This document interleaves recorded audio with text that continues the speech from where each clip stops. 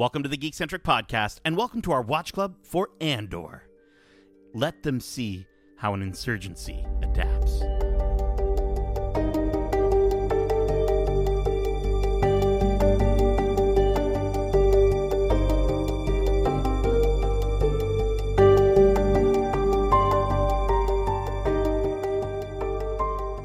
Welcome to Watch Club. My name is Nate, and this is our Watch Club for Disney and Lucasfilm's Andor episodes 4 to 6. If you're joining us for the first time, this is Watch Club, our weekly review series, kind of like a book club, but way better. Keep in mind, we will be going into full spoilers for this series and Star Wars in general. So if you haven't watched these episodes yet, be sure to do so, and then come right back in less than 12 parsecs. Now, before we join a seemingly impossible heist, let me introduce you to my trusted partner. Joining me today, he's the droid-dropping, helmet-popping, empire-stopping rebel spy who's always down for a dry run after a few Dagobah slug slingers. He's Darcy Dank Ferrick Hudson. Again, you always leave me speechless with these intros. I never know where to go from what you build up off of. I love it. Well, have you had a Dagobah slug slinger? I looked up drinks at Oga's Cantina. Have you had one of those yet? I think I've drank half the menu there now, so I wouldn't be surprised if I had. At least one or two might have slipped in there. Darcy, before we dive into this Watch Club episode, I wanted to take a moment to ask you a question. One of the things I think we love about this series is that we're seeing a slightly more diverse galaxy than what we're used to with Star Wars. You know, it's not all sand planets, which is so refreshing for this series and for Star Wars in general. I want to know, if you had the chance to run away with hundreds of millions of credits, which planet would you run away to?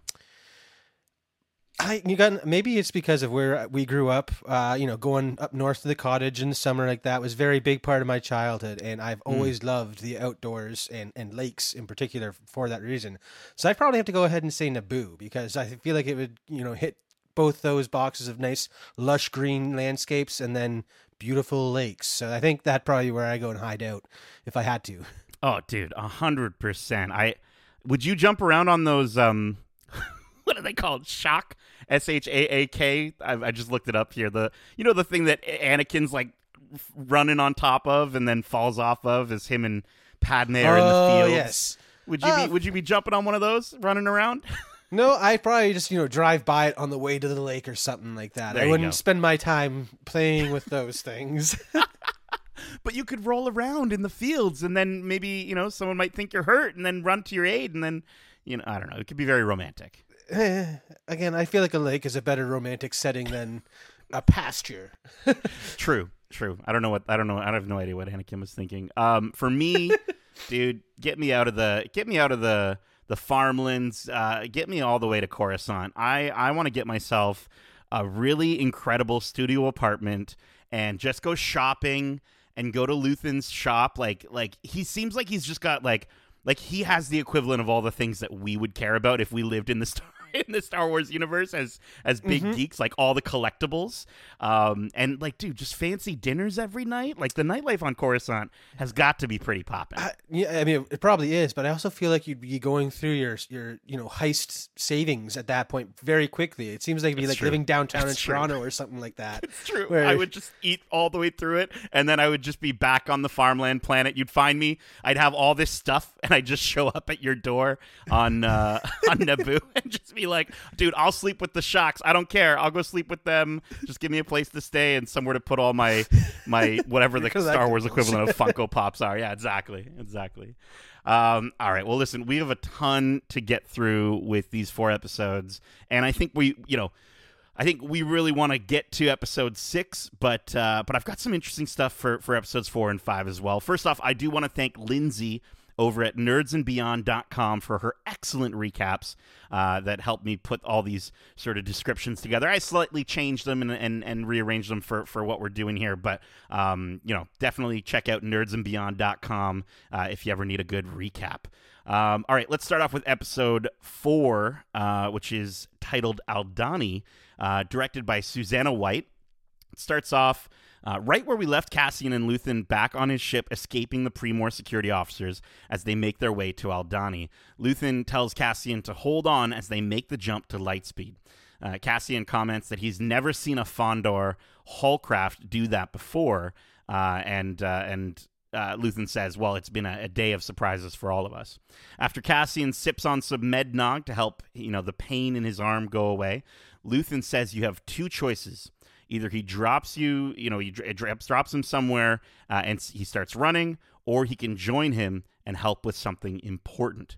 He asks if he really wants to put a stick in the eye of the Empire and get paid for it. So let's dig into this sequence here, starting with the mention of like all the different sects of the various rebels. And it's something that I don't think we think about too often when we think of like, oh, the collective rebel alliance is just the rebel alliance. But here we're seeing them all split up. The alliance, the guerrilla, the partisan front. It just shows how split the rebellion is at this point. Do you think that that's for strategic purposes? Like, is that purposeful? Or do you think it's out of necessity because they don't have enough funds to like unite their forces? I feel like it's kind of a bit of column A, column B there. Mm-hmm. I feel like a lot of these rebel things we've talked about, or at least I've brought up in the past, I feel like they were all rising up at the same time for different reasons across the galaxy. And it was more later on in their, formation of their resistance that they come together with these other rebel factions. So yeah, I feel like they are split up because they started split up, and now they're slowly coming together and don't know how to work together so much. I feel like that's kind of where we're sitting in the rebel alliance right now. Yeah, I think the idea of them not knowing how to work together, mm-hmm. but also I think there's got to be a lot of discourse between them. I mean, even with the group that we do get to see, through these episodes, there's already so much sort of discourse. They don't necessarily fully trust each other, and I think that some of these different groups have different ways at which they believe they should fight back. Like clearly, the partisan front, which is Saw Gerrera's group, they're the extremists in the war, and the alliance is, you can see with Luthen and his group, they're much quieter. They take their time. They're a little bit more, maybe they're a little more precise as opposed to just gun ho. And we also learn later in the episode when we see Karis asleep, and Arvel tells him that Saw Gerrera would put his head on a pike for a laugh if they caught him sleeping at this point. So it's one of those things where, like, I think that they just maybe don't all work the same way, mm-hmm. And they haven't gotten to that point yet because we don't have a collective leader in someone like Mon Mothma where, she is sort of the face for all the decisions. Yeah. Again, I think it's a lot like you said, because I feel like, I think it's because, like I said, they started out separately, that they, again, have these different belief systems. It kind of only makes sense that they would fight back in different things, given the different situations that they were, being oppressed in and then rising up against. So it makes a lot of sense for all these different points of view. And I'm really looking forward to seeing how the show will explore the growth of their relationship between these rebel sects. Totally. And we got a mention of Mimban. Do you remember Mimban from the only other spin-off movie that isn't as good as Rogue One? You remember that movie? I do. I enjoyed that movie. Thank you very much. I just don't remember the character that you're mentioning, or no, the planet of Mimban. We got in Solo. That's where Han Solo met Chewbacca. But it's nuts to think that Cassian could have been making food that Han Solo ate while he was in that war. Like, because he was a chef, right? Like, I think Luthen calls him out on that. Yeah. I mean, I never thought of that. Again, I'm not the best at remembering these planets that we see for, few seconds or anything like that. It usually takes me a while to go, retain that information, but mm-hmm. Always cool to see these connections being formed.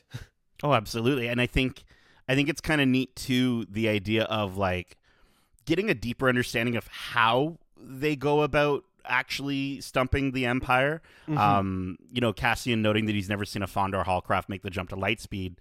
And so that's got to be how Luthen is avoiding the Imperial forces, and kind of like they wouldn't ever expect mm-hmm. a craft like that to be able to do those sort of things. So he's probably made a ton of escapes where maybe the Imperial forces have sort of rested on their laurels of just like, oh no, there's no way he's going to escape. Yeah, we'll just track him. We'll track him as long as he's in the system type thing. But as soon as he jumps out of the system, they're like, oh crap, what was that type thing?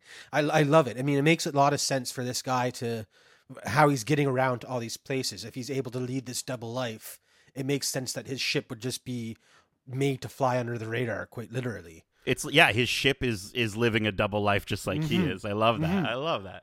And then lastly, that line that Luthen says to Cassian, "You'll ultimately die fighting these bastards," which, I mean, it's such a great retroactive foreshadowing, right? Because that's exactly what happens. And I love that this is the very moment that he really signed up for what happens to him in Rogue One. Like, this was the exact moment that that sort of changed his course of his life. And in episode 3, when he's telling Luthen how he sneaks in, past the Empire, pretending to be one of them again, I just think it's so cool how this show is retroactively laying the foundational moments that define his character. It's so good. It's incredible. It's the way that we're getting these peaks at the character we know to come just has me so hopeful to see that growth, because already they're laying the foundation for an already believable transformation. So I can't wait to see how his story plays out over these 2 seasons. It's awesome. Okay, so let's get to this next section here. On Coruscant, we're introduced to Dedra Muro. She enters the ISB, or the Imperial Security Bureau, and we see a meeting between her and all the other ISB supervisors. We see Dedra watching closely as her colleagues attempt and fail to impress ISB officer Partagaz. During an Imperial Security Bureau meeting, they discuss the corporate security incident on Ferrix. Cassian's stolen Imperial Starpath unit was discovered there. After the meeting, Supervisor Dedra Muro begins to look further into the Starpath unit that was retrieved from the site. This should now give her jurisdiction over the incident. When another member of the Bureau refuses to turn over the files from the incident, she goes to speak with him personally, but he won't budge. Ferrix is his sector. The two of them bring the issue to their superior, and Dedra pleads for him to understand that she strongly believes what occurred may be related to the rebellion. He dismisses her suspicions. So let's just get into it here. What did we think of our introduction to Dedra Muro and her pursuit as an ISB agent? I loved it. I mean, I recognize the guy who's refusing the files from. I'm a fan of Taskmaster, so I know him as a comedian and a rapper in the UK. Really? And so seeing him in this role was, at first I'm like, oh, I know that guy. And then seeing the character he plays and just how even in the ISB there is still such infighting because they're trying to one up on each other and keep stuff close to the chest just so they can get ahead. I love that we're getting to see this side of the Empire in live action, because it has been explored in the Thrawn novels a bit, but to see it it's so widespread that no matter where you are in the ranking, you're still going to be fighting someone trying to get ahead. I love it. It's so cool. And the character, Absolutely. I can't wait to see how her story grows, because clearly they're showing or spending so much time with her for a reason. Yeah, and I think it's interesting too. Like, we had a chance to speak to Denise Gulp, and she talked about the idea that, like, I've seen her in other interviews, and she's talked about the idea of, like, the fact that she takes on roles of women who are so much more capable than where they're stationed, and how it's interesting because you do see Dedra very much so put into this position of, like, Partagaz notices that she is better and should be taking over this sector, but he just says, you know what, stay quiet, stay in the background, it's better for you if you do, and obviously she doesn't. I think she's great. I think she's a badass.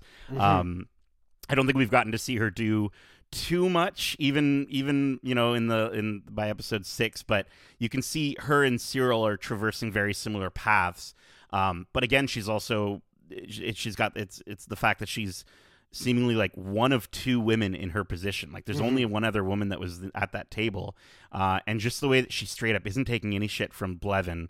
Blevin, by the way, is played by Ben Bailey Smith.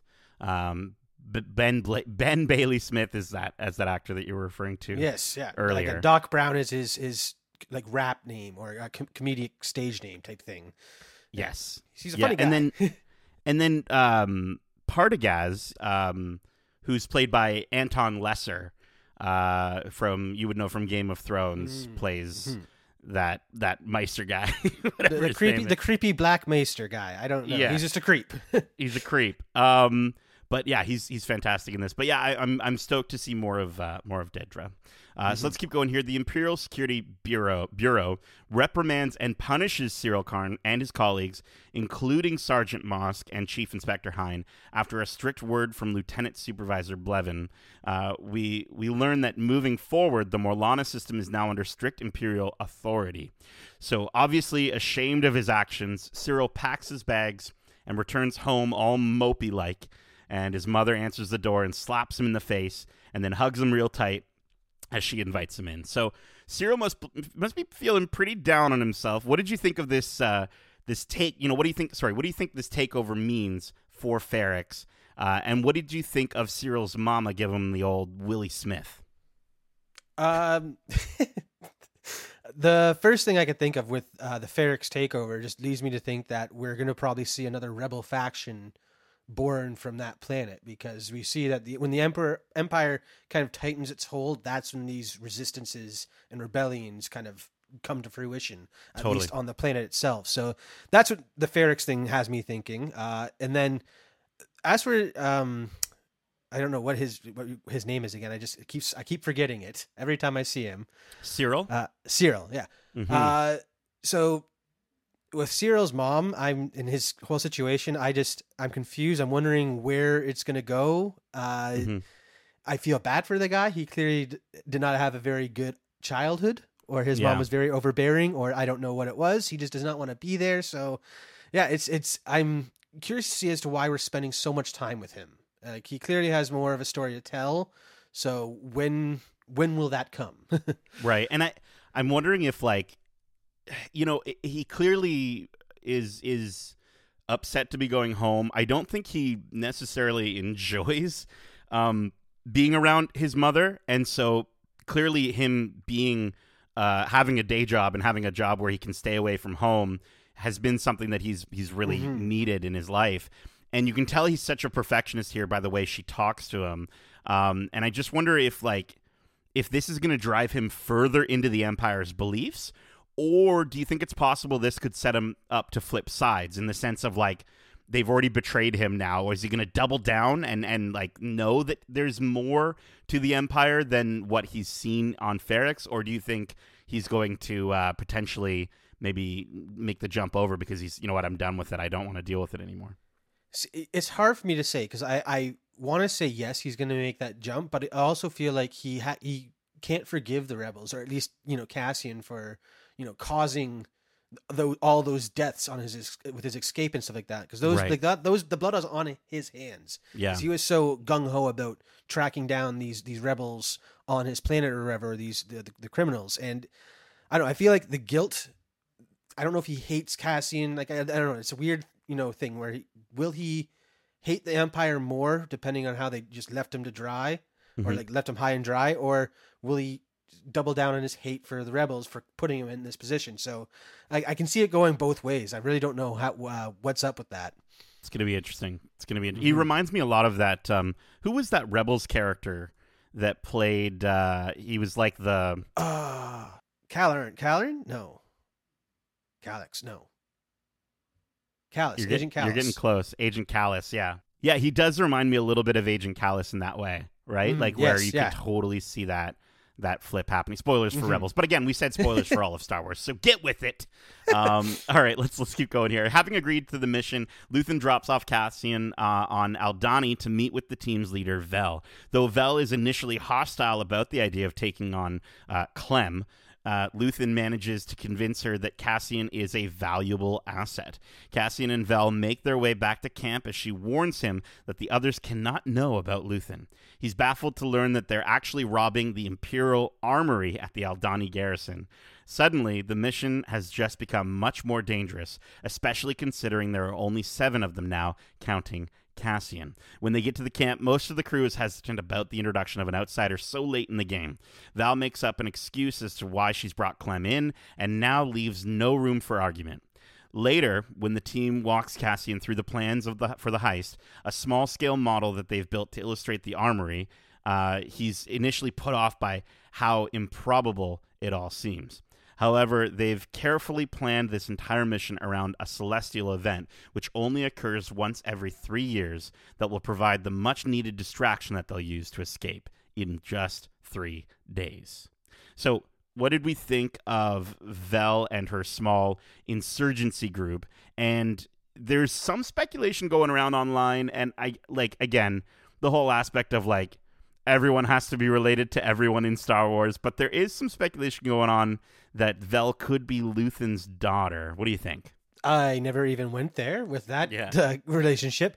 I think it's really interesting to see what some other rebels who are already, gung-ho for the cause look like at this stage. And again, the ideas for the heist here and the group they've assembled, with each of them having their own specialty, felt, again, super typical heist, but in a Star Wars setting. And I loved that aspect of it, and the fact that, again, as we're supposed to be following Andor as the main character, his reluctance to jump in there is so easily understood. Basically, looking at this unsurmountable task ahead of him with robbing a whole garrison, relying on some star event or whatever. I loved this whole premise and the way they introduced these characters. So to me, this is a great way to kick off this 3-episode arc of a heist scenario. Absolutely, yeah, and it's nice that they didn't just go straight to the heist. They took their time with it, to the point where I was talking to Justin about this off air, but you could literally take these episodes 3 at a time and merge them all together as a mega episode, or a movie. It kind of reminds me a little bit of sort of the way that the UK, the BBC does their episodes, right? With something like Sherlock, where the episodes are movie length. You could totally, once the series is all out, you could probably binge them in that way. And I feel like it would even be a little bit better than even just waiting week to week. Yeah, the week to week definitely, I think, affects my excitement levels, because after one episode, I'm just like, oh, that's where it's ending, but I want to know what's next and stuff like that. So the week to week definitely is killer in that regard. Yeah, totally. I love that he calls himself Clem as a nod to his adopted father. We saw in the flashbacks of episode 3, and it's almost as a tribute. But I did find it odd that Luthen, who seems to have at least known that Cassian, how Cassian's dad died, that he wouldn't know.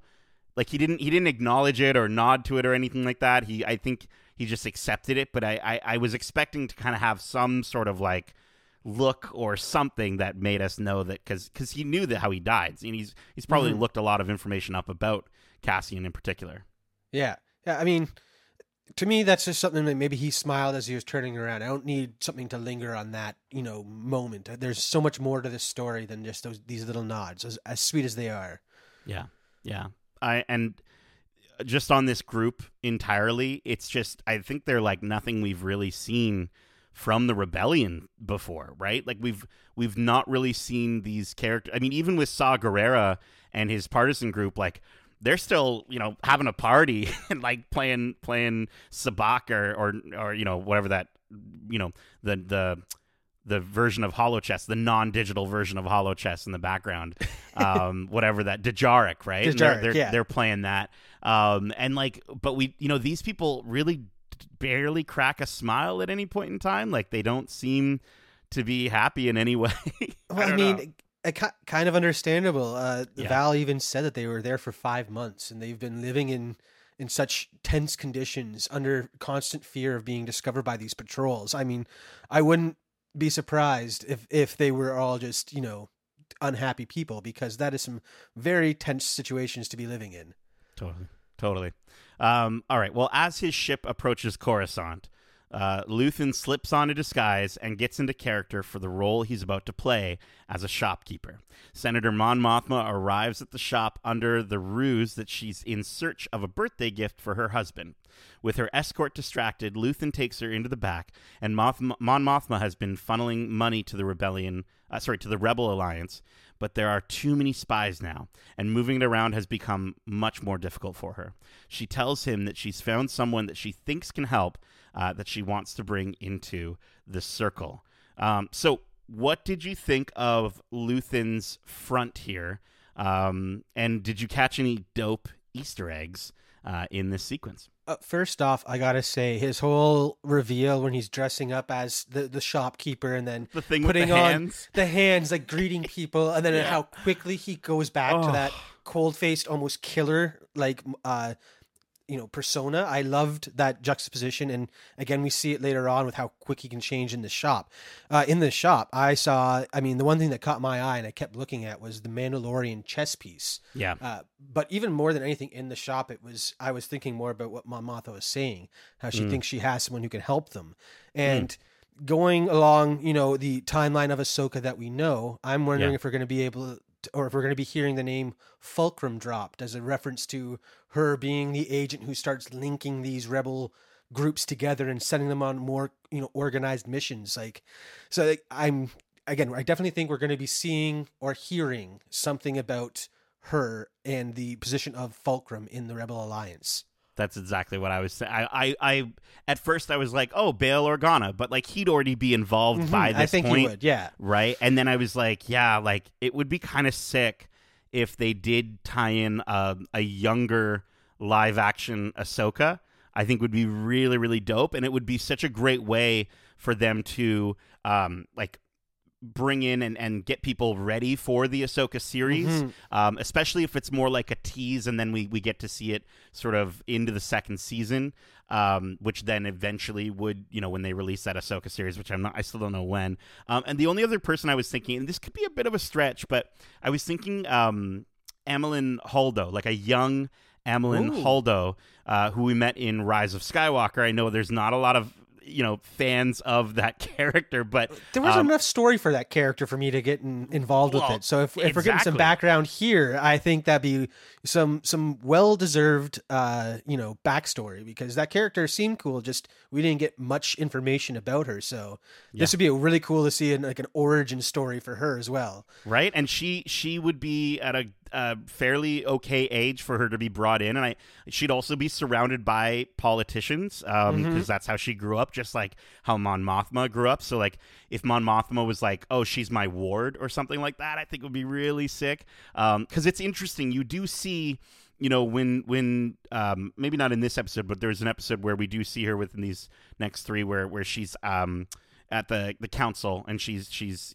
talking to all them in those big silver circles. That's hard to say. And she's the only person standing in that circle, whereas every other circle has two people. So I'm wondering if maybe they might do something. One thing I want to point out, or a few things I want to point out: the Utapauan monk cudgel. He obviously picks it up. But there's also a Twi'lek Calicori in the background. Speaking of Ahsoka, you mentioned that off air. I completely forgot about that. Super sick. And then there's also some stones that apparently have the same symbols that Ezra got from the Loth Wolves. Someone also spotted a Gungan shield in the background, which is pretty dope. And like from episode 1. And then there's also an anti-breathing mask, which were used by the Cal-4 species to breathe, which I'm just saying could be Plo Koon's if he actually is dead at this point. Like that could very well, right? Like I don't know. I need to think it's not Plo Koon's. It's just someone of his species. Right. That makes sense to me in my head. Yeah. That's what I'm sticking with. I just want Plo Koon to be alive. Yes, please. But New Rockstar has actually pointed out something that I honestly have no idea how they caught it, because it's so dark in some of these moments. But apparently there's Indiana Jones Easter eggs in there. There's carbonate plates, and one of them has Indy's whip, one of them has the golden idol, and one of them has his boots. Which is pretty dope. And so I love when Lucasfilm Story Group has fun with these things. Like I doubt, obviously they're not to bring Indy into Star Wars canon, although that would be pretty nuts if Indy ever got a chance to meet Han Solo. But there was the Club Obi-Wan in the Temple of Doom, and I know they've sort of traded Easter eggs back and forth. So pretty dope stuff. And that is it for episode 4. As we dive right into our 5th episode, titled The Axe Forgets, also directed by Susanna White, which starts off with Cyril. Again, he's all mopey, and he's moping about the loss of his job, and his mom starts to dig into him about his prospects, or lack thereof. She says she's going to contact his Uncle Harold, and then later in the episode, we see him staring ominously at a hollow projection of Cassian. So Cyril is all sad and mopey. He's reminding me a lot of a Skywalker at this point too. But what did you think of Cyril's mom here? And do you also love the fact that Cyril is eating cereal? Do you love that as much as I do? Because that was I was loving that. Didn't even register to me when I was watching. All I could feel was just uncomfortable because, again, clearly that guy has a very strained relationship with his mother, and she is a very strong presence in any room she's in, it seems. So he was all set and on his own and was making a name for himself, and to have that all ripped away and returned to this, just, again, I feel for the guy. I feel so bad for him because... Well, also hating him still. Again, they're very good at creating these characters that you want to like and hate at the same time. It's the best part of this show, and I think it's one of my favorite aspects of, we've already brought it up, but Game of Thrones and with the House of the Dragon. Like, again, there's a lot of characters that even there, I'm like, they're terrible. Why do I want them to stay alive? Right? And it keeps happening. And I love it. I love that we've gotten to that point in Star Wars storytelling where we can have, those kind of characters. And I think, we've gotten it before with certain characters like Darth Maul and even to a certain extent with Vader. But I do think that this is just, it's a more nuanced way of doing it. These characters are, very much in the gray on both sides. And you see that with Cyril. Cyril eating cereal. I love the idea. I just want Cyril's cereal to be something that we can get at Galaxy's Edge. Like, if, I think it's cool because these shows, they secretly open up the culinary options for the Disney parks while maintaining the canon. Something we never thought we would get would be cereal with blue milk, and now they can just have that as a breakfast option at freaking Galaxy's Edge. I think it would be so cool. You can also see he obviously gets a strict disposition from his mom. She talks like an ISB agent. Like, she's so quick. And shout out to Catherine Hunter, who plays Edie Carn, his mom. Also, Miss Arabella Figg in the Harry Potter Yes, that's series. where I recognized her from. Yeah. And I think it's such a mom thing to do. I'm calling your uncle. He's going to get you a job that you don't want. So it's so funny. All right. Well, as we continue here, we get a look into the strained relationship. Speaking of strained relationships between mothers, the strained relationship between Mon Mothma and her daughter Leda, as the two bicker when she comes down for breakfast. They weren't eating cereal, but later Perrin further remarks that Gar Tafid knows more about what his wife is up to than he does. She casually states that he didn't tell him about her new foundation because she didn't think he'd be interested because it's charitable. So let's dig into this man bun here. What do you think of Perrin at this point? Do you think he's actually a good guy, or is he just totally oblivious? Like, is this another Tim with two M's situation going on here?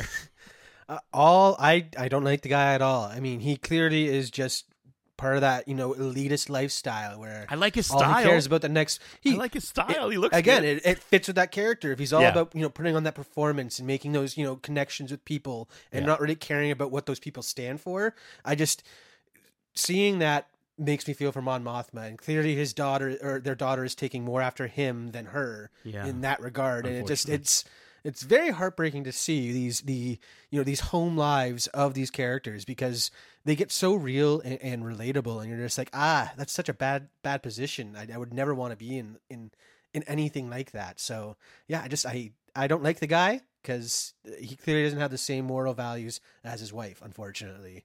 Yeah, and it's interesting too because we see that, like, this person that should be a partner for her is the furthest thing from that, right? And I think he's becoming something more and more of what Mon Mothma hates, which is, like a combination of inaction and ignorance.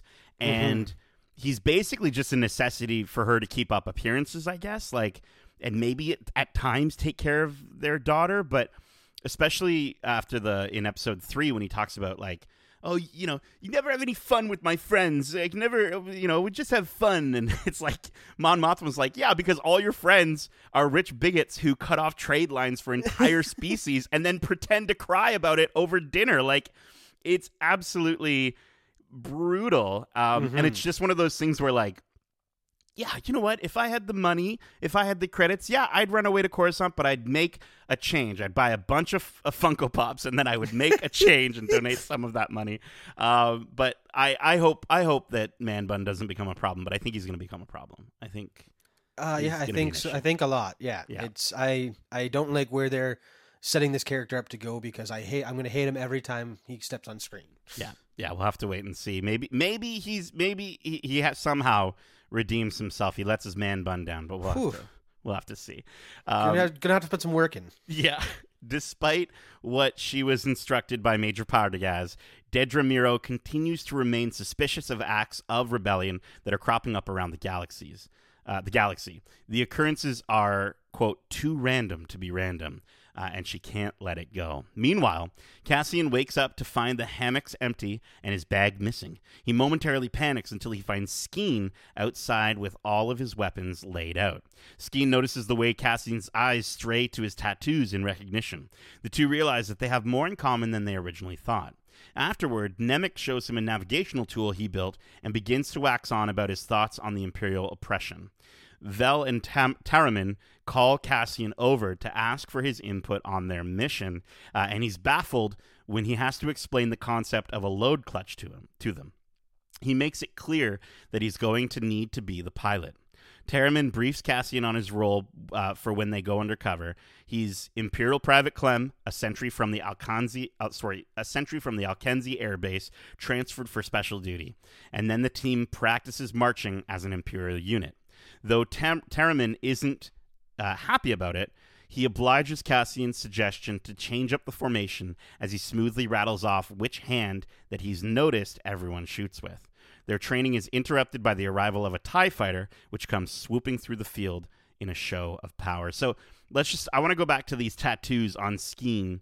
Do you think they're war tattoos, gang tattoos? And then what did you think of Cassian's incredible attention to detail? The tattoos to me just kind of seemed, again, could be religious or just, part of wherever he came from. It's Star Wars. People have tattoos or, face patterns or whatever. So I didn't see much of that. But the plan, the fact that they needed clearance on something so simple really shows how, scarce resources are in the rebellion, and that they're sending these people who really don't know how to do one of the most basic things in order to pull off this heist. It kind of shows that really Clem or Andor really was needed in this mission. And that just goes to show how Luthen knows his team or this team and the missions to such an extent. True. Yeah. For him to have the foresight to understand that, like, no. Clem or Cassian is going to be incredibly important here. I think him sneaking around the Empire practically his entire adulthood, he's probably pretty used to having to pay attention to like really small details at this point. So the fact that he can just, shout off what their main hand is, that, right or left, is so cool. The tattoos, I think maybe Skeen was forced into the military like Cassian. So I think it's possible that Cassian might have seen these tattoos on some of his military friends or maybe even people he's had to kill before. So it's kind of interesting, and the tension between those two characters is fantastic throughout these 3 episodes. Yeah, clearly, like I get why he's so skeptical and doesn't trust this guy and everything like that. But for the same reasons that he doesn't trust Cassian, I don't trust him. So again, brilliant writing for that to really be driven home within the show. Absolutely. When the team heads out for the garrison, Cassian finally asks Vel why Lieutenant Gorn is helping them in the first place. She explains that he fell in love with a local woman, lost a promotion, and lost the woman in the process as well. When they stop to rest, Skeen holds a knife to Cassian's neck and grabs Luthen's necklace, brandishing it to show the others. The group is at a standstill as Skeen accuses Cassian of being a liar because he can't understand why he'd bring a Sky Kyber crystal worth 30,000 credits to a robbery. Cassian admits that he's being paid, and the money is the only reason he's there. When they arrive at the Imperial base after nightfall, they send out a signal to Gorn to let him know they've arrived. Skeen approaches Cassian and begins to tell him all about his brother, who was a spice farmer or a pepper farmer or something like that, and the Empire is the reason that he died. Vel informs Cassian in her and Cinta's absence, Terriman is now entirely in charge. Meanwhile, Luthen nervously awaits to hear a word from the team. So pretty bold of Cassian to just lay it out for them like that, like he's just in it for the money. Do you think he was telling the truth at that point, or do you think some part of him actually wanted to help these people after getting to know them a little bit? I think at this point it is kind of more like a 75% I'm in it for the money, the 25% I want to do it to help people. Right. And I think that we're going to, over the course of the series, we're going to obviously see that shift to the other direction. Mm-hmm. But the biggest red flag I had from this whole conversation was the fact that Skeen knew offhand what that thing was, because Andor, who again seems pretty knowledgeable in this, thief trade, had no idea what it was when Luthen gives it to him, but Skeen could rattle off the price and exactly what it is. Oh, wow. For just seeing it in 2 seconds. It's just like, this guy's shadier than even I thought he was to begin. And like, it's just everything he does makes me trust him less and less. As much as I want to trust these rebel group, he's the worst part of it. But you're right. The fact that like that's our first sort of big, or maybe second red flag for this character of like, just like how would he know the exactly what it was? Yeah. Oh, okay. I think if the money wasn't involved, I think you're right. I think Cassian would walk at this point. I think after the events of episode 6, he still needs to go through a few more moments to really change. And maybe that's the change between this Cassian and the one we meet in Rogue One. Not necessarily, I don't think his moral compass changes on the value of human life, but it's more along the lines of him investing in the sentiment of working towards a greater cause. I think his time and his skills, he starts putting that towards it. So it's interesting because it's not what you would traditionally expect of I guess a somewhat anti-hero to hero journey. He sort of stays an anti-hero all the way to the end. Oh yeah. It's just his I guess how he's investing his time that gets into that place. His reasoning behind doing these jobs changes. It goes from the money to the cause, which is, I think, again, that's the change we're going to be seeing, is him working for the cause by the end of the second season. There we go. And that is episode 5. Let's get to the episode 6. This is the episode, Darcy. This episode, oh my gosh. Wow. Okay. This episode is titled The Eye, directed yet again by Susanna White. It rounds out the second act of this probably around a 4-act structured series, and it's the heist we've all been waiting for. The crew wakes up at their camp the next morning, and Nemec is full of anxious energy as they prepare for the heist. He struggles to get a read on Cassian and what fuels him, and he blatantly points out the fact that he doesn't think Clem is actually his real name. Terriman locks in a signal on their field comm so they'll be able to stay in contact with Vel and Cinta. As they head out, Skeen tells Cassian that Terriman used to be a stormtrooper, which explains his mannerisms. Which, again, watching that back, I was like, do you think that was a lie? Do you think Terriman actually was a stormtrooper, or do you think Skeen was just, again, messing with Cassian's head here? No, see, this is one thing that I actually did buy when he was saying, because it makes a lot of sense. Another one thing I was questioning is this guy seems to know a lot about Imperial protocol for marching and stuff like that, how they expect it to be done. And so the fact that they reveal that he learned how to march properly from the Empire kind of made sense and reinforced that to me. And of course, it's not out of the blue or out of the ordinary for these stormtroopers to kind of break their mental conditioning and flip sides to the other cause. Which is even more heartbreaking, the line that he talks about with the fact that they slaughtered Cinta's entire family. It makes you wonder if again, there's so much tension between this group. Maybe he was literally one of the stormtroopers who actually killed her family, which would be absolutely nuts. And I don't know if we will get to figure that out, but we'll keep going here. Disguised in Imperial uniforms, Terriman runs the team through their cover plan again as they await the passage of the Aldanis, who are making their trek to watch the Eye. They blend in as escorts following behind the Pilgrims. Lieutenant Gorn watches carefully as they arrive and assigns them as Squad 3 to return to be the return escort with the Commandant and his family. So the Aldanis, this was such a unique culture that we get here. Clearly, they just put up with the Empire, because just like everyone else, they have to. But what did you think of the Aldanis and their trek up the mountains for this event?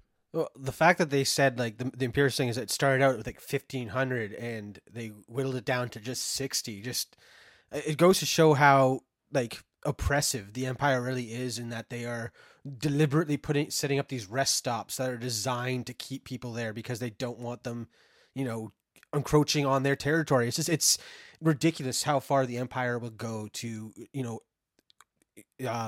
to enforce their rule of a planet, to just strip it of the resources. So again, I love the Aldani because they seem so like resolute. The 60 that we got to see making that final march, you could feel, despite not understanding what they're saying, you could feel all that pent up anger at the Empire and just putting up with it because they have to. So I loved this introduction of this, again, more diverse culture on these different planets that we're starting to see through the lens of Rebels. Absolutely. And they don't all have to be a different culture of an alien species. They can be humans as well.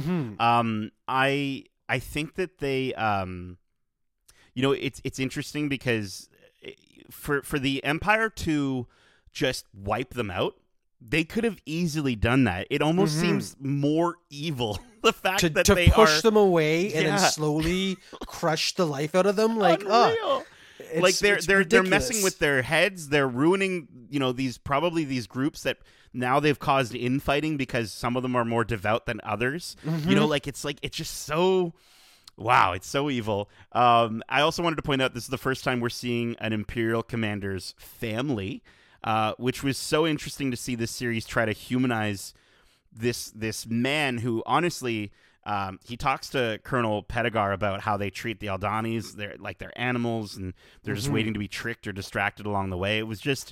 It just immediately distances you from the character, whether he has a family or not. But did you notice his suit was also tailored with like black stretchy parts, which might be the only part of the character that I personally can relate to. It seems like the Empire would only have they'd only make up to like extra larges, and if you can't fit into those, you don't get to wear the suit. So like that was the one part where I was like, yeah, sometimes I expand too. So I gave him a little bit of a pass there, but J-Hold for the most part still pretty awful, dude. Yeah, again, and just the way he treats his family as objects, it makes you hate this side of the Empire even more. And it goes to show how even in the Empire, there could be people like Deirdre that you can kind of care for and want to see their growth. Yeah. And then at the same time, see people who can't understand how they got to where they are now and how they can be so full of themselves. And just the way that he interacts with the Aldani, or like just he treats their culture and looks down on them from like they're less than human, and it's just ridiculous. Again, they do a really good job of setting up why you're supposed to hate these characters, and it's very easy to understand that, and it's brilliant character and writing work because you understand why you don't like them almost immediately. Yeah, absolutely. Vel and Cinta use this really dope like jet thing to swim underwater and sneak up onto the base to complete their part of the mission, placing devices to shut down all the Imperial comms when they're ready. Cinta can see that Vel has now grown visibly nervous, and she hesitates to send the signal to the men to tell them to move on to their next step. On the ground, they grow concerned until Vel finally radios over the comm. Terramin, Skeen, Cassian, and Nemec escort J-Hold and his family inside, where they finally drop their cover and raise their weapons. They hold the Commandant and his family alongside Colonel Pettigar hostage. And we see Pettigar raises his weapon on Nemec as the rebels are caught in a standstill. That is, until Cinta casually drops down the ladder and shoots him without a second's thought. He just instantly drops. Her and Vel join them as J-Hold tries to tell them that he can't open the payroll vault for them because it's locked with a code from the airbase. However, they only need his hand to open it. And once they get down there, they're able to blast the trays free. With their weapons held at the ready, the rebels instruct the Imperial staff to quickly help them load the credits onto the ship. Okay, so it was impressive to see this team execute this mission, but it was also kind of scary at the same time. What did you think of the plan to have the Imperial staff help them load the credits onto the ship? I mean, very trustworthy with a team of like, 4 people were there at that point? Yeah. Trying to keep track of 10 guys running back and forth who had weapons. it was very ballsy of them, and it just goes to show how quickly people are rushed through training in the Empire, and that's why there are these greenhorns who don't know what to do in these tense situations and will let themselves be pushed around like that. I feel like there could have been a much more efficient way of moving the credits around. Yeah. That part kind of, I was just like, that seems so impractical. Like that, you have to, how do you load up those racks? It just seems dumb, and then there's not an automated way of moving around, or a hover cart. Like the fact that they were using a cart with wheels in Star Wars was just kind of like strange. That seems odd. There's so much technology that lets stuff float, and you're using wheels. Yeah. Yeah, and the fact that we've clearly can see that the Empire is, they've used droids in the past. Like, why, I get the idea of wanting to bring more jobs in for the Empire, but still, it does seem a little strange. That's one job that could be automated. Yeah. That's all. It seemed odd to me. I mean, again, it gave us the reason for this heist, and with taking out the oddity of the storage solution, it worked for me. And I loved this whole scene and how tense it was the entire time. Didn't know whether it was going to go south or not at this point, because I mean, from the minute one, you knew this heist was going pear-shaped at some point. So they were so sharp, they were so fast. It was interesting to see Vel hesitate to send the signal. She seemed the most headstrong of them all, but then, unlike Cassian, she probably feels a greater connection to these people, and she knows that there will be casualties if her signaling them, is sending them to their deaths. Yeah. I mean, her hesitation reminded me of Cyril's hesitation when he's sending the strike force out to, track down the rebel scum. Yeah. And it was the same thing where he hesitated because he had these lives, they're willing to do whatever he says. And it was very much the same thing with Val. So I thought it's interesting that we got to see both an Imperial and a rebel have this same moral dilemma in their head about these people are people. I kind of want to keep them alive, but also this mission has to be done. Totally. Yeah. And I got to say, it was pretty nuts in a Star Wars show on Disney Plus to see a character with a loaded weapon against a kid's head. Yes. And again, it's Skeen. Look at that. But I know Anakin has killed younglings, but I don't think we've ever seen this kind of imagery from Star Wars before. And it shows, again, just how much more mature this series is than anything else we've gotten. The fact that they can, I know it's literally for half a second, but he literally is pressing his gun into this kid's head. I was just like, whoa. That was freaking me out a little bit. Yep, I'm with you there. Unreal, dude. Unreal. All right, let's keep going here. Outside the comms across the base are shut down, which isn't necessarily suspicious because it could just be a result of the interference from the eye. However, one of the guards manages to tune his comm to the team's frequency, which is now the only one working, and he overhears what's happening inside. He and a group of soldiers go running down to the vault to intercept them. J-Hold is shocked when he realizes that Gorn was in on the robbery, despite his 7 years of service there. And I love that line that he says, after working for you for 7 years, I deserve worse. It was just so good. When the other guards arrive to investigate, Gorn attempts to act as if everything is fine, but the situation erupts into a firefight when J-Hold falls to the ground, seemingly suffering a heart attack. Though Cassian, Vel, Nemec, and Skeen make it onto the ship with the stolen credits, Gorn and Terramin are shot, and potentially, at least for Terramin, is definitely killed in the crossfire. So this scene got my heart racing probably as much as J-Hold's. I want to know, do you think Skeen actually did everything he could to cover Terramin in that fight, or do you think he let him die here, given that we know what his plan is by the end of this episode? I never thought of it that way. I feel like, again, it was just an indication of how the rebels still don't know what they're doing fully. When it comes to these situations where you do need to you do need to pull the trigger, some of them don't quite go that far and don't want to make that step. So it was, again, very tense, and it was sad to see Terramin dying, yes, but more so for Gorn. I felt bad for him because, again, hearing his backstory, that's the type of thing that you can understand why he's doing it without getting much screen time. So I was a bit disappointed to see that his story ended so soon. Well, and see, that's the thing.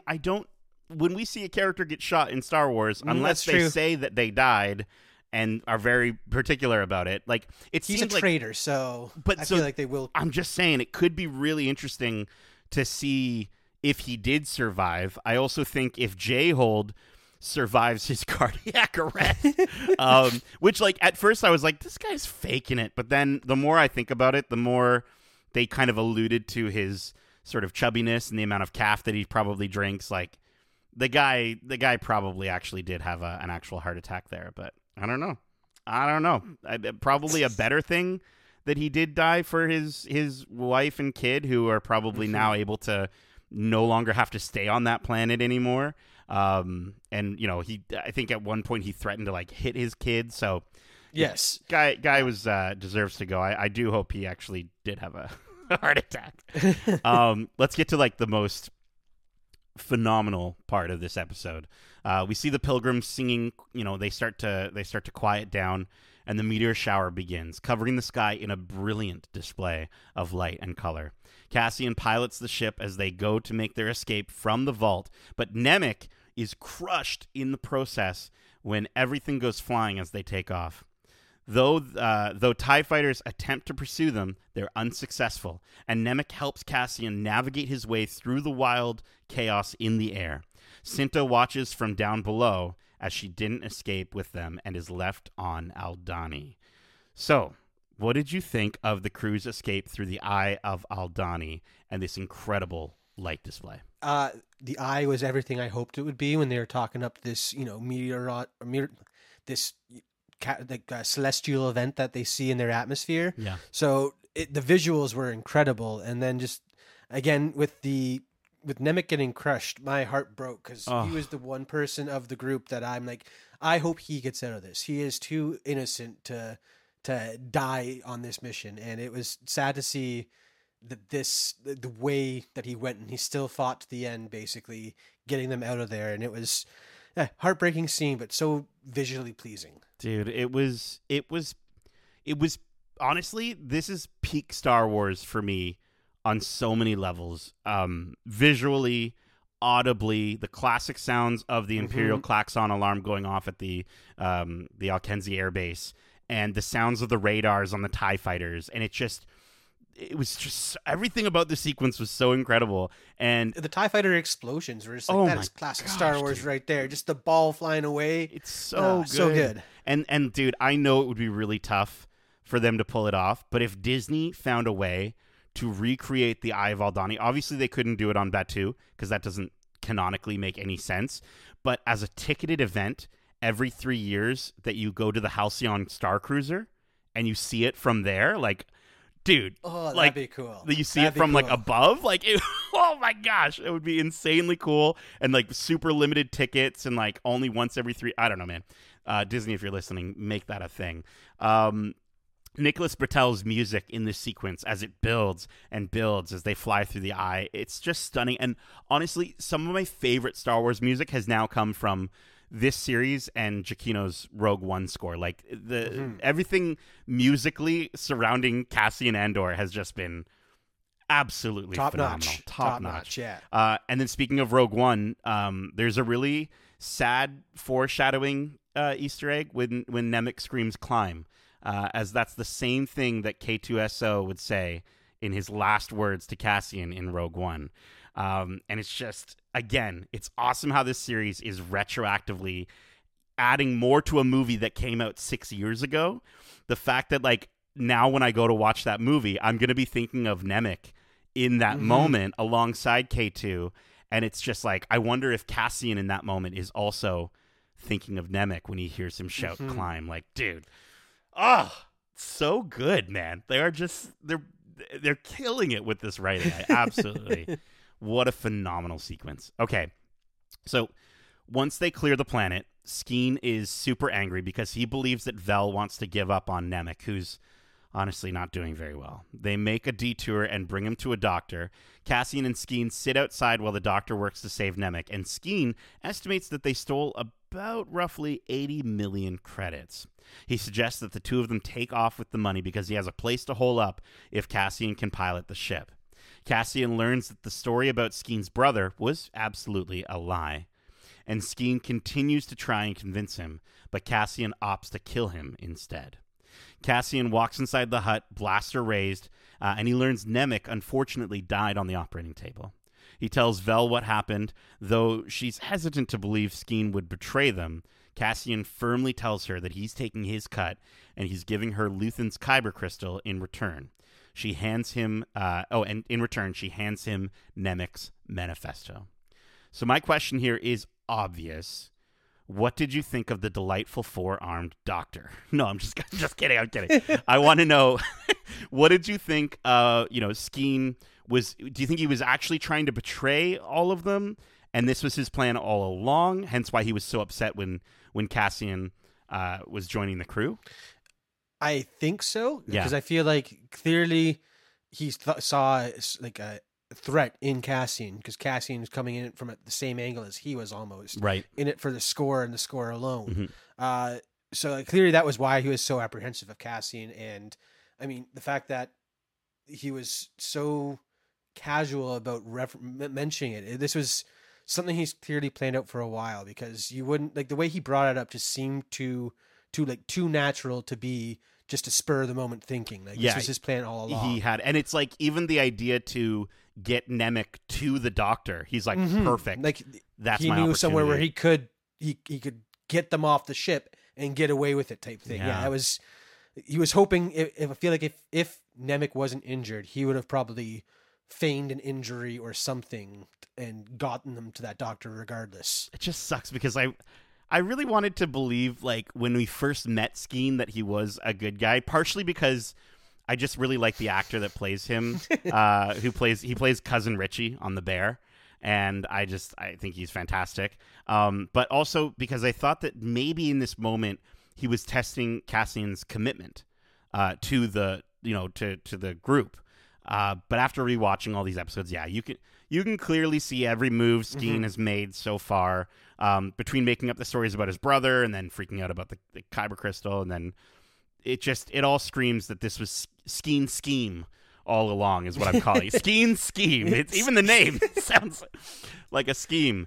And dude, did you jump? Like, I jumped when he shot him. I was like, oh gosh, like I did not expect that. It was very abrupt and stuff like that. But when, again, looking back on it, Andor probably saw all the same things that we are talking about in this episode, about all these red flags, and probably even more given what happened off screen. Yeah. So clearly he was onto this guy from minute one. And as soon as he saw he was going through with this, he's like, "No, you're out of here. I don't care about you. I got to take care of you, and then I'm on my way," type thing. Jeez. And then we'll admit when we're wrong here at Geekcentric. We were wrong with our initial trailer reaction. Sadly, that wasn't Cal Kestis on the operating table, even though it really did look like him.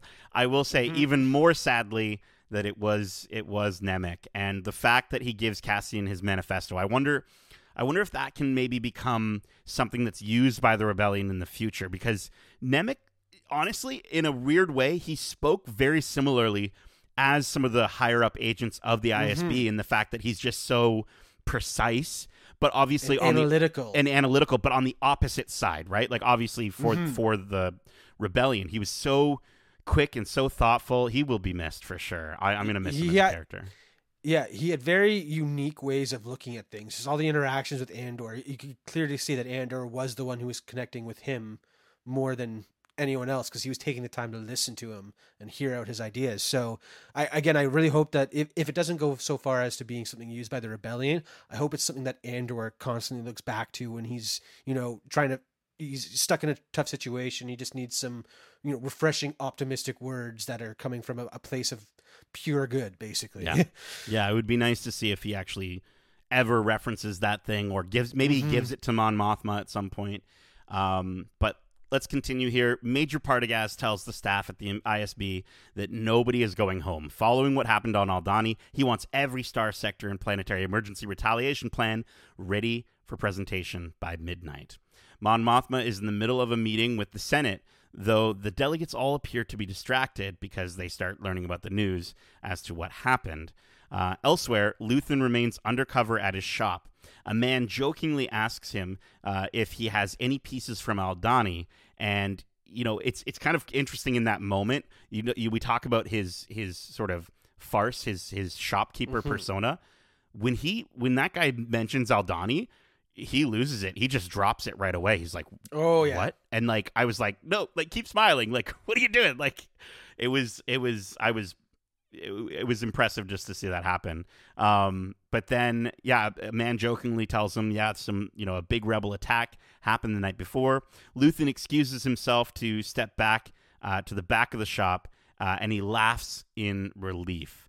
So this is the first time we see Luthen truly smile, I think, outside of his fake persona, which I personally found, it was a little bit, I kind of put me off a little bit because he knows that they had a successful mission, but not exactly like who survived or if any of them survived. Like he heard it was an attack, and it just kind of really paints the picture that he just cares about the fact that it made the news and that really put a stick in the eye of the Empire.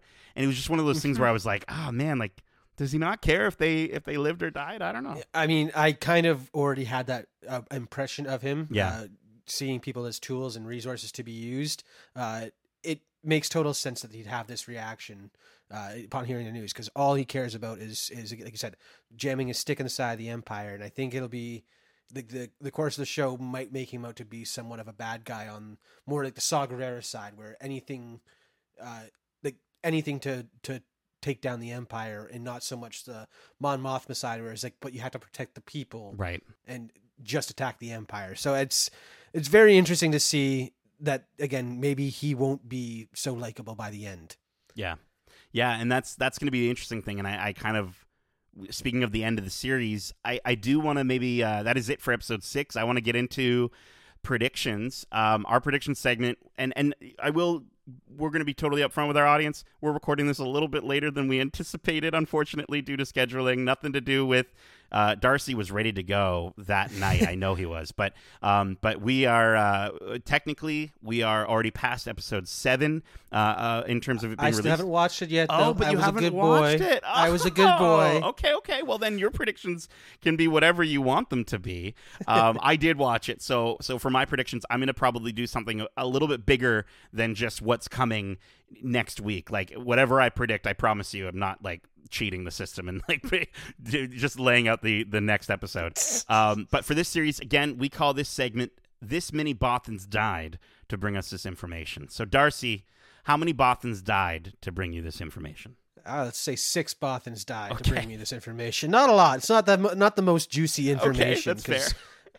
Very broad picture stuff. Like I said, I don't know where we're going next, what the next arc will feature or focus on, because who knows where Cassian is fleeing. Is he going? Will Luthen track him down again and anything like that? So yeah. I really don't have much to say. I mean, the speculations I did have were more about, who that other agent was in episode 4 and the fact that maybe Luthen won't be the nice guy by the end of this, at least maybe season 1. So I mean, again, not much to say except for I think that the next arc will be a very splintered in terms of storytelling. That's what I feel like is coming, that because we have everyone kind of splitting up, maybe it won't be one story, but multiple going on at the same time. Interesting. Okay. Do you think we'll ever get back to learning more about Cassian's homeworld? Like, do you think we'll ever get back to Kenari? I mean, if anything, this next arc would be the perfect time to focus on it now that he's run away from his savior and he doesn't know where to go. He has no home because of what happened during the first 3 episodes. Right. So, again, it's if anything, this arc would be the time to do it, and it would kind of make sense if the last 3 arcs would be more Empire focused with a mission against the Empire, and it would kind of fit with this format of focusing on like a personal mission, like a rebel mission, personal thing, rebel mission. So it's interesting because we haven't really seen a lot from the trailers beyond this episode. I think this was kind of all the big action stuff we saw from the initial trailers was up to this episode. So it is going to be really interesting. For me, only 2 Bothans died to bring me this information because I think it's kind of a safe prediction. But I think, at the very end of the episode, in episode 6, there is sort of a pale, somewhat bald-looking figure at the council meeting And That place was empty. I gotta say, there was like a 10% of the people were there was filled barely there. anyone there. There's no one in any of those rings, and even less once they got the news. But there was one figure that I saw, and I know the name's already been dropped a couple times, but Sly Moore. I think she was her name was dropped as one of the dinner guests for the previous episode, and I think she's the bald-headed woman who aids Palpatine, who we see in like the prequel trilogy, and she's like super creepy looking. One of the interesting things about her character is she is Force adept, and she can manipulate the minds of others. And so I think that she's either going to manipulate Mon Mothma's husband, or even worse, her daughter. Yeah. Oh God, no. Yeah, I think something's going to happen there, and I think it's going to be. So that's my big, like, for her character prediction. And I'm also going to throw out a prediction along the lines of sort of what you were talking about, where you were like, I think by the end of this, we're not going to like Luthen. I think he's going to die. I think he absolutely is going to die. And I think he's going to die for a cause that's going to be a big blow to Cassian going into season 2. I could see them killing him off before the end of this season. Because I just think that, like, if Luthen survived, he would have been a part of what was going on with Rogue One. Like, there'd be no way his character wouldn't be there. And I don't want them to like be like, oh, he was on a different planet or he was in the background. Like, no. He was either there or he wasn't. I think he's absolutely dead by the time Rogue One happens. That's my big prediction for him. I buy that. I buy the fact that a lot of people might die by the time of Rogue One, because a lot of these characters are new, and Rogue One we focused on a select group. Yeah. So and we already anyone can die in my book. We already lost 4 of them this episode already. Yeah, so, exactly. Yeah, like people might just be brought on to die right away, and Jeez. maybe it's all these deaths that build up on Cassian's conscience. Maybe. All right. Well, it's about time we get to our overall impressions of the 3 episodes. And if you want, you can give a score for each one. If you want to give a score for all of them, whatever you want to do, it's completely up to you. But we're going to be rating this on a scale of 1 to 5 betrayals. Okay, I'm going to just lump them together because that's the way I view these stories. I feel like if I were trying to grade them on their own, the fact that they're standing on their own would kind of impact the score, because I really feel like these 3 episodes work so perfectly together. You mentioned earlier that they could be watched at one time as a movie, and I feel like that's almost the best way to watch it, because you get the character growth through 3 episodes, so you understand where some of these characters are coming from and what the heist means for all of them and all that stuff, and again, all those little peeks into the Imperial, the ISB, and how their rank system works, and how it's hard to move up there, and there's infighting and all that stuff. I feel like the writing in these last few episodes are just, again, stellar Star Wars, in that they're telling new stories with such high stakes that we already know, but are seeing in this new light for the first time in Star Wars, and I'm loving it. So yeah, for the 3 episodes, solid 4.5 out of 5 for me, because there was some moments that I took me out of it a bit, but the overall story and character growth and development we got there is just phenomenal. So good. When we saw episode 4, I actually had the opportunity to see it like months ago in August, and because of the date change, they pushed it back, and I was just sitting there like, when am I going to get episode 5? Like, let's go. And I will say episode 4, I think, was my favorite episode of the series until episode 6. And again, this is probably one of my top favorite Star Wars moments, I think, ever. This is up there with me for like the finale of Rogue One, the Duel of the Fates, up there with Obi-Wan and Anakin, the Vader Anakin fight in the Obi-Wan finale. Like, this is so high on my list as to like moments that I will remember when I think of Star Wars. It's just incredible the way they were able to do that. And it was just, and I hope Nemec forgives me for lack of a better term, but this was breathtaking. Like, this was absolutely incredibly breathtaking and just so visually beautiful. And I know he was crushed, and there's the joke. I was on the edge. I was on the edge of my seat the entire time. And the way they've just, in 6 episodes, they've managed not only to recapture some of those feelings of sort of like dealing in the gray from Rogue One, but they've exceeded it already. Mm-hmm. It's just unbelievable the way they depict, as you were saying, like some of the sects of these rebels. I still can't get a lot of the imagery out of my head, and I'm just so excited to see where they take us next. As you said, I love the fact that we're dealing very much with a different viewpoint for the things of Star Wars that we think we already all know. And I think it's something that like you would expect from a book, right? Like I know you've talked about the Thrawn novels before, and I'm sure that deals with a lot of this stuff. And it's just one of those things where it's like, yeah, like, you know, who knew that after episodes 1, 2, and 3 that we would be really interested in terms of what was going on at the Senate, right? Like who knew that would be something? But it's just one of those things where we've all grown up as Star Wars fans, and this is very much for grown-up Star Wars fans, and it's something that has been needed for so long of just the fans just really wanting that and wanting that more mature Star Wars, because the kids will still get their version of Star Wars, and I think that's really important that they're doing that. But yeah, I will say, you know, episode 4 was my favorite. Episode 5 dipped a little bit for me, but episode 6, I just 5 out of 5. 5 out of 5 betrayals. It was absolutely incredible, and I hope the second half of this season can keep it up or even exceeds this. But even if they don't, honestly, I will gladly rewatch episode 6 as, you know, of this series as part of rewatches of Star Wars. Like just this episode alone, alongside Rogue One. Like, dude, it's so good, so good. Anyways, I could literally go on for like another 20 minutes on just how much I love it. All right. Well, that is it for this week's episode of Watch Club for Andor. We hope you enjoyed it. And if you did, make sure to subscribe to us wherever you like to listen to podcasts, if you haven't already. And if you want to write into the show with your thoughts or predictions on the shows we cover in Watch Club, well, I'm just going to shout, climb over to Darcy to let you know how you can reach us. Okay, well, they can always reach us at wearegeekcentric@gmail.com. That's wearegeekcentric@gmail.com.